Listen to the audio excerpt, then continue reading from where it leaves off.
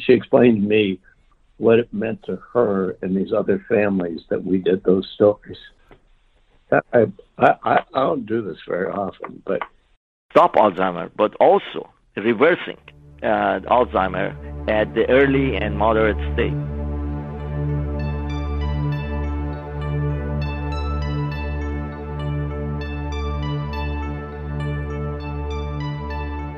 That's Frank Blethyn and Michael Nasserian.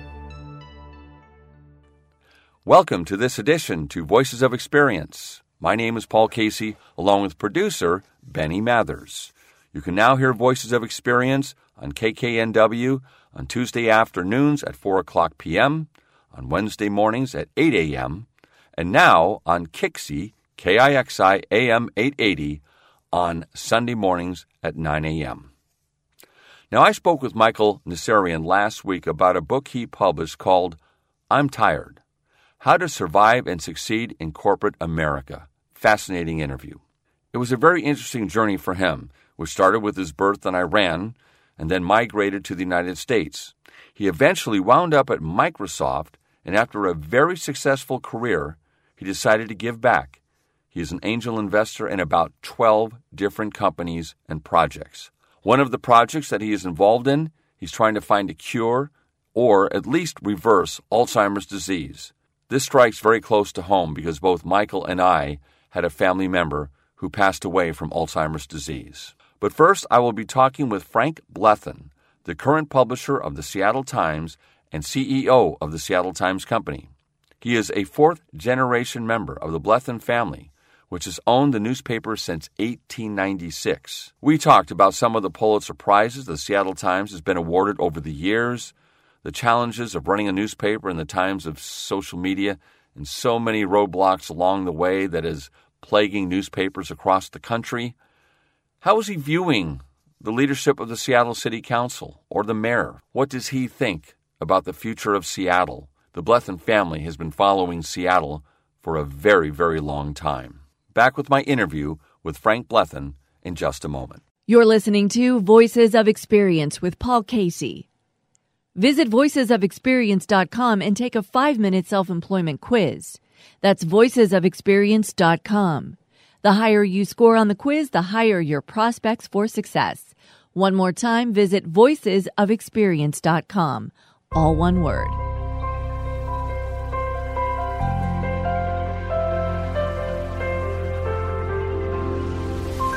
The Seattle Times has won 11 Pulitzer Prizes since its inception. Are there Pulitzers that you're really most proud of? First one on my watch, the Alaska Valdez oil spill. We just threw everybody at it, and we figured that's our local story, and ended up in some very significant reform, in terms of the hulls. But there's a funny story behind this. When Mount St. Helens blew up, I was actually the advertising manager at the time. The newsroom went to the general manager, Harold Furman, and said, we need to rent a helicopter so we can get some photographs. And he said, no, I'm not going to authorize that.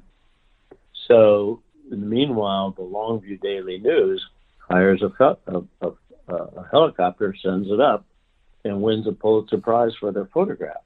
And I remember telling Mike Fancher and Alex McLeod when I first became publisher, I said, we will never have another situation where we should be winning a Pulitzer or doing that kind of coverage. And the general manager says, no, because you can't rent a helicopter. Then when Alaska Valdez happened, it wasn't even a question. I got a phone call, but I said, you guys do whatever it takes. We really felt good about that one. And I think that actually set a standard and an expectation going forward, which has been carried on. And the other one was those deaths that were caused by the malfunction of that tail rudder of Boeing's. I got a phone call from just out of the blue.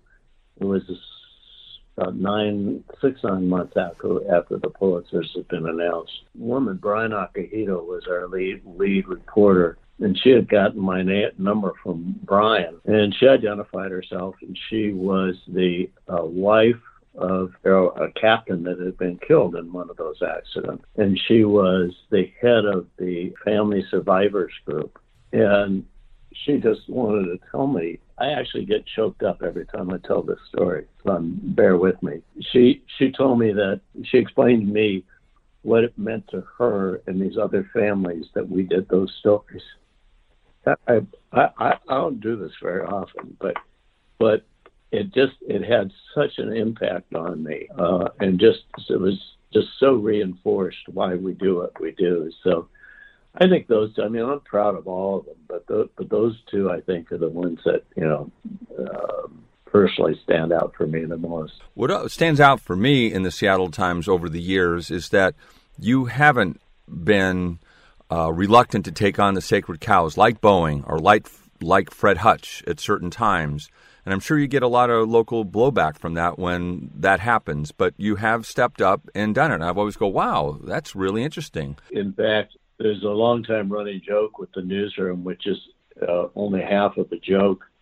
But anytime this comes up in the newsroom, I point out to them, I said, well, I'm glad you guys are my friends because of you, I don't have any. If you're going to do a job like this and push for the kind of journalism we do, there's some lonely moments.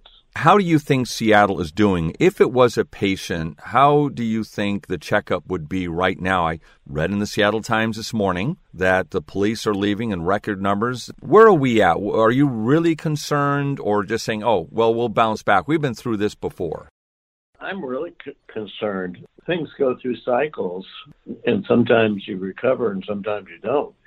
And back in the Rice-Sidran period, when we, remember, was it Fifth Avenue or Sixth Avenue that was called Drug Alley and had all the boards on the storefronts?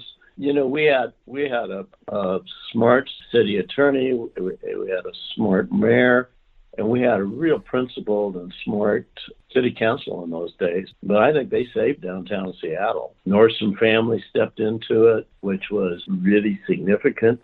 And when everybody thought they would bail for Bellevue or somewhere else, there were some developers that got involved. Given this city council we have, given the prosecutor we have, it's just hard to see how we're going to get out of it. Going to district elections has turned out to be a disaster, and school's really out on the vouchers. So what we end up with is good people don't want to run. It's so acrimonious. It gets so nasty. The loss of civility. A lot of these people just don't care. There's a term going around, people talking about the homeless industrial complex in Seattle, which is really true. Compassionate Seattle comes out with a plan.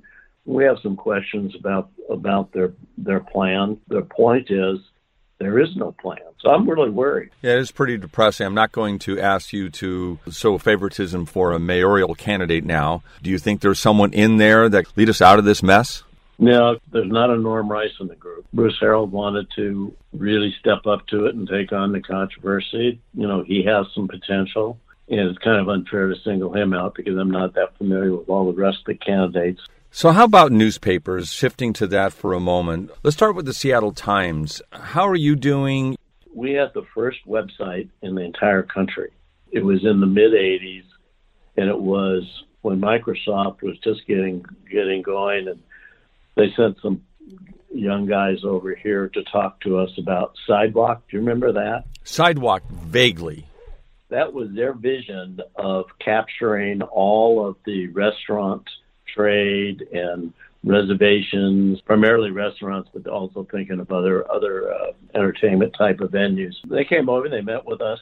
We said, well, what do you want from us? And they said, well, we want your content, meaning our restaurant and entertainment content. We said, okay, well, what do we get from you? And they said, you don't get anything. And we said, well, what do you mean? And they said, if you don't give it to us, we're going to put you out of business. We all looked at ourselves and kind of shrugged our shoulders and said, well, that's going to be interesting. I guess these talks are over. We immediately started saying to ourselves, okay, they've got this grandiose plan.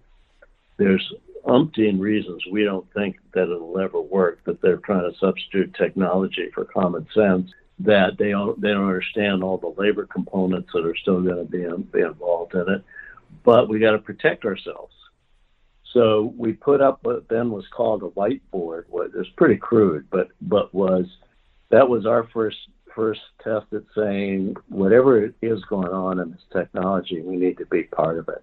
Will there be a moment when the newspaper, the print, will go away, or maybe not? I think there's a possibility that within the next 5 to 10 years, we will see Sunday print only, and then robust digital.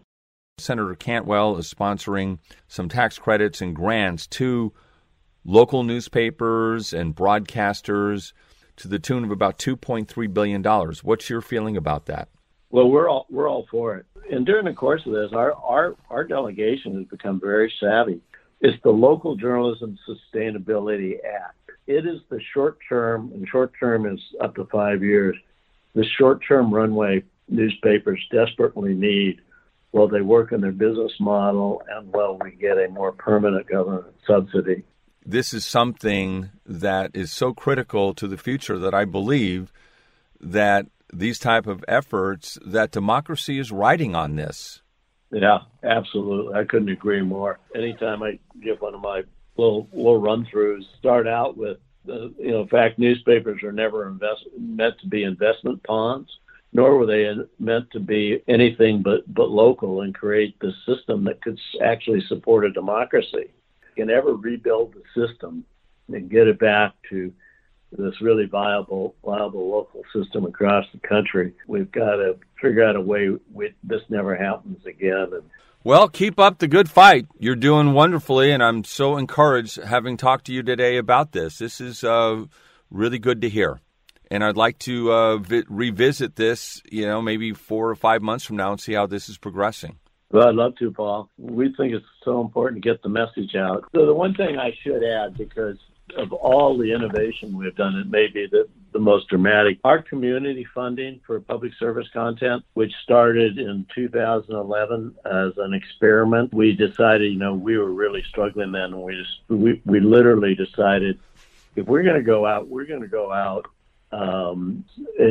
with a bang, supporting what we think is the most important thing in our community, which is the inequity in public education. So the starting point for us, because it's such a complex topic, was to try to stop the defunding of higher education, which had happened for 10 years in a row. And so we created the Public Service Voice, which we bring journalistic standards to it, but we operated out of the marketing department. We bring the voice. Then I said, can I raise money to do a greater good campaign to stop the defunding of higher education? I didn't think it would work, but I had to try something, or we had to try something. I found it was rather easy to get sponsors for it. And then I got nervous, and I thought, okay, we got these sponsors. It was a highly graphical campaign and factual campaign. And I thought it'll take, if this thing works, it'll take at least 2 years. You got to get the public acclimated. You got to get another year to put the pressure on the legislature. Well, 6 months later, they stopped the defunding of higher education. It was wildly successful. But that led us to then going to Gates and saying, we just did this. If we had the money, we could do an education lab, and we could really start digging into these education inequities. They funded us. We are now in our 8th year. Community came to us. Paul Allen actually was the first one, and then Starbucks and Rakes Foundation and Gates. And then we started the Investigative Journalism Fund, which is going great guns. Well, let's just leave it there for right now. My thanks to Frank Blethen, publisher of the Seattle Times, for being with us today. And I really was intrigued by many of his stories, but the last one in particular, public service, voice defunding of higher education, that began, almost a decade ago. It's celebrating, I guess, about 10 years, so it is a decade ago, about the state legislature in not funding higher education adequately. It was in a steep dive for many years until this effort came along. And then, of course, we're going to hear about other arenas that this effort has gotten into. And it's something I never really heard of. On a personal note, I went to Washington State University, and I believe at that time the state was supporting higher education to the tune of about 70%. So that was a pretty hefty subsidy for college students then. And then around that time that he was talking about, around 2010 and 11, I think it had dropped to like 15 or 20%. Now, I wasn't a really good student, so I probably wouldn't have gotten any scholarship money to go to school, and I don't know if I could have afforded it with, let's say, having to pay 80% of the tuition then. On another note, I have really remembered that the citizens of the state of Washington helped subsidize my college degree, and I've been very appreciative of that. So anyhow, that's a personal note. I do want to talk about this public service voice because it has been very effective.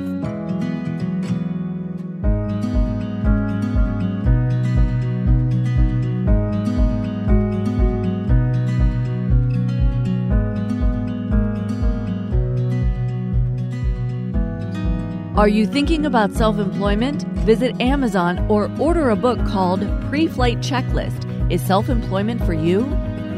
Pre-Flight addresses 8 myths surrounding self-employment and includes a self-employment quiz. The higher you score, the higher your prospects for success. Visit Amazon Books and input Pre-Flight Checklist. That's Pre-Flight Checklist.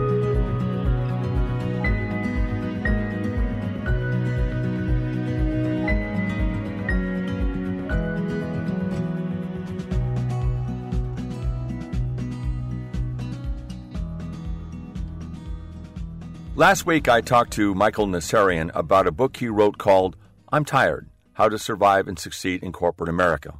Well, he is also an angel investor, and one of those investments has been made into a company called Athira Pharma. And ultimately what it's trying to do is to find a cure, hopefully, or at least delay the onset of Alzheimer's disease and hopefully reverse the process. So let's pick up with a conversation I had with Michael about this and where Athira Pharma is at right now. Alzheimer's disease, that is something that's on the mind of a lot of people.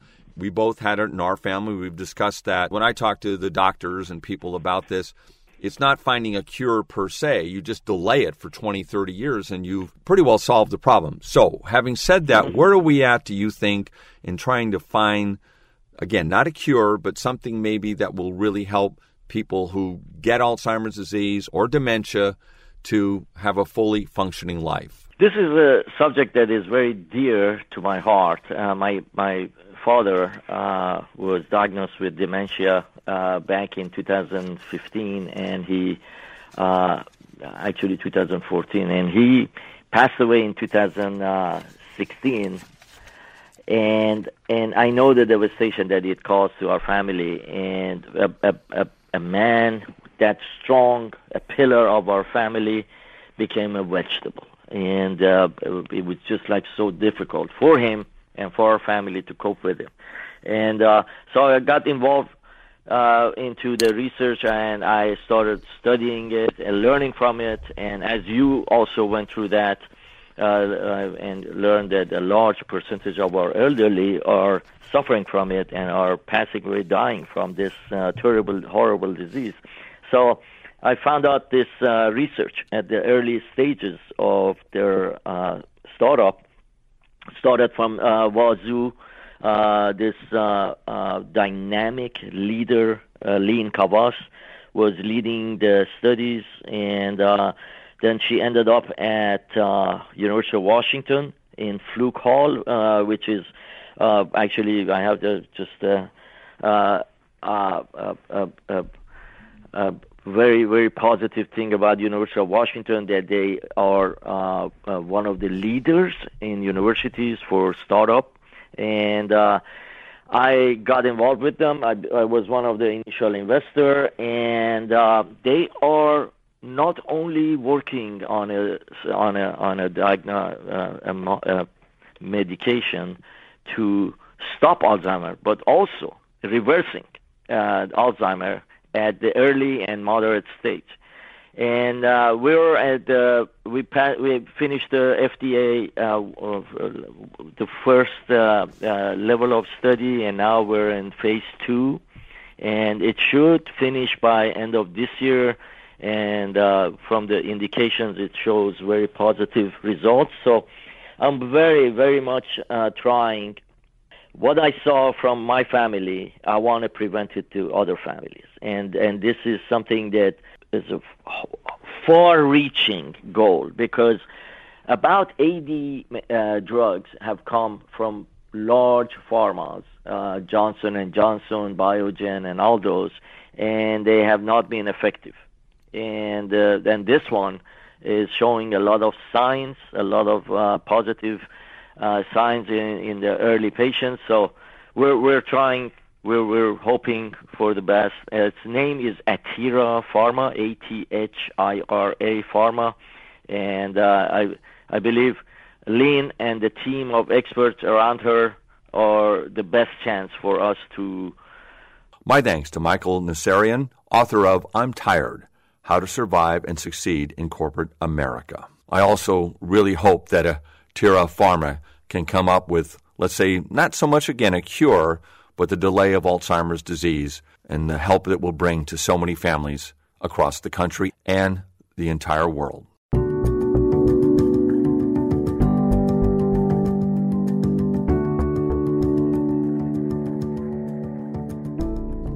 We've been talking about some serious issues today.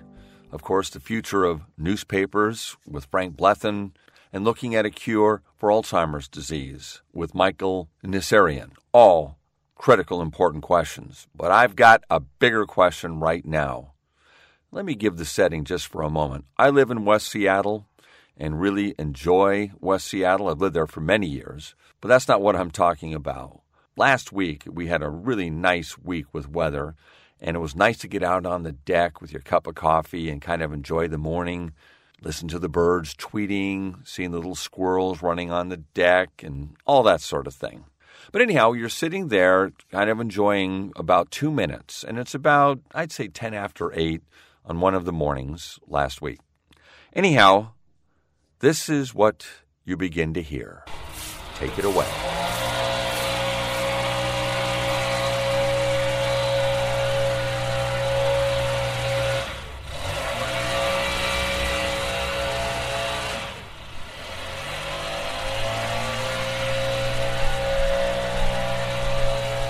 Yes, across the street, and to be fair, full disclosure, there are people who come by and mow our lawn, and they use a leaf blower too. So it's not only this neighbor, I do it too.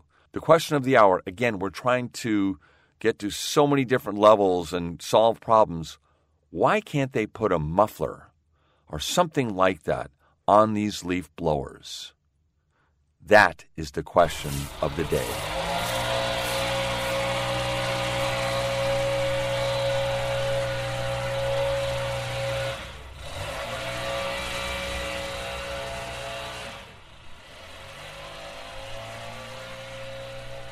In 1947, the first black man stepped onto a Major League Baseball field as a player.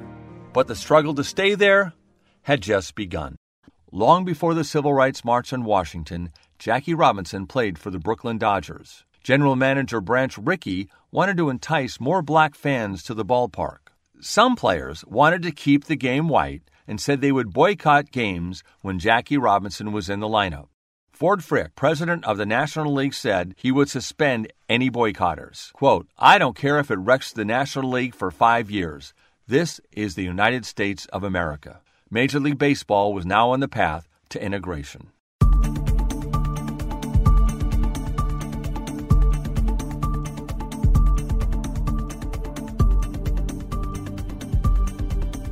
That's all the time we have for this edition to Voices of Experience. My thanks to Michael Nasserian and Seattle Times publisher Frank Blethen for sharing their wisdom and experience with us today. And, of course, I want to thank that leaf blower. Why did they have to be so loud? Would it cost an extra $5 or $10 to put a muffler on it or some device that would quiet it down? That's all I ask. Anyhow, if you have any comments on that you'd like to enlighten me and the audience about the leaf blower or anything else you heard today, You can call the Voices of Experience hotline, which is 425-653-1166. That's 425-653-1166. Keep your comments short so I can get it on the air. Unless, of course, you're talking about that leaf blower. I want an in-depth analysis by someone who is knowledgeable. Now, in addition to hearing Voices of Experience like you're listening to right now, if you're listening to it, just to let you know, it airs Tuesdays at 4 o'clock p.m. and Wednesdays at 8 a.m., and you can now listen to Voices of Experience on Kixie Sunday mornings at 9 a.m. Speaking of Sunday mornings, there is a show on Kixie that immediately follows this show at 9:30, and it's called Reigniting You with Lisa Downs. And what she talks about is career transitions and gives you insights how to make that transition. So whether you want to stay in the traditional workforce or considering retiring or semi-retiring, again, the show is called Reigniting You with Lisa Downs. Hang in here just for a couple more minutes, and you'll hear her first show on Kixie. She's been on KKNW for quite some time. Now, what is this show all about? It's about people with experience, whether it's in public affairs, travel, fitness, education, entertainment, adventure, but it does have an emphasis also on entrepreneurship. And what drives this show? Why Voices of Experience? I believe that experience is our best coach. My name is Paul Casey, along with producer Benny Mathers. Thanks for listening. As you know, at this point, I do Quote of the Week, which I will do. But this is a very different Quote of the Week.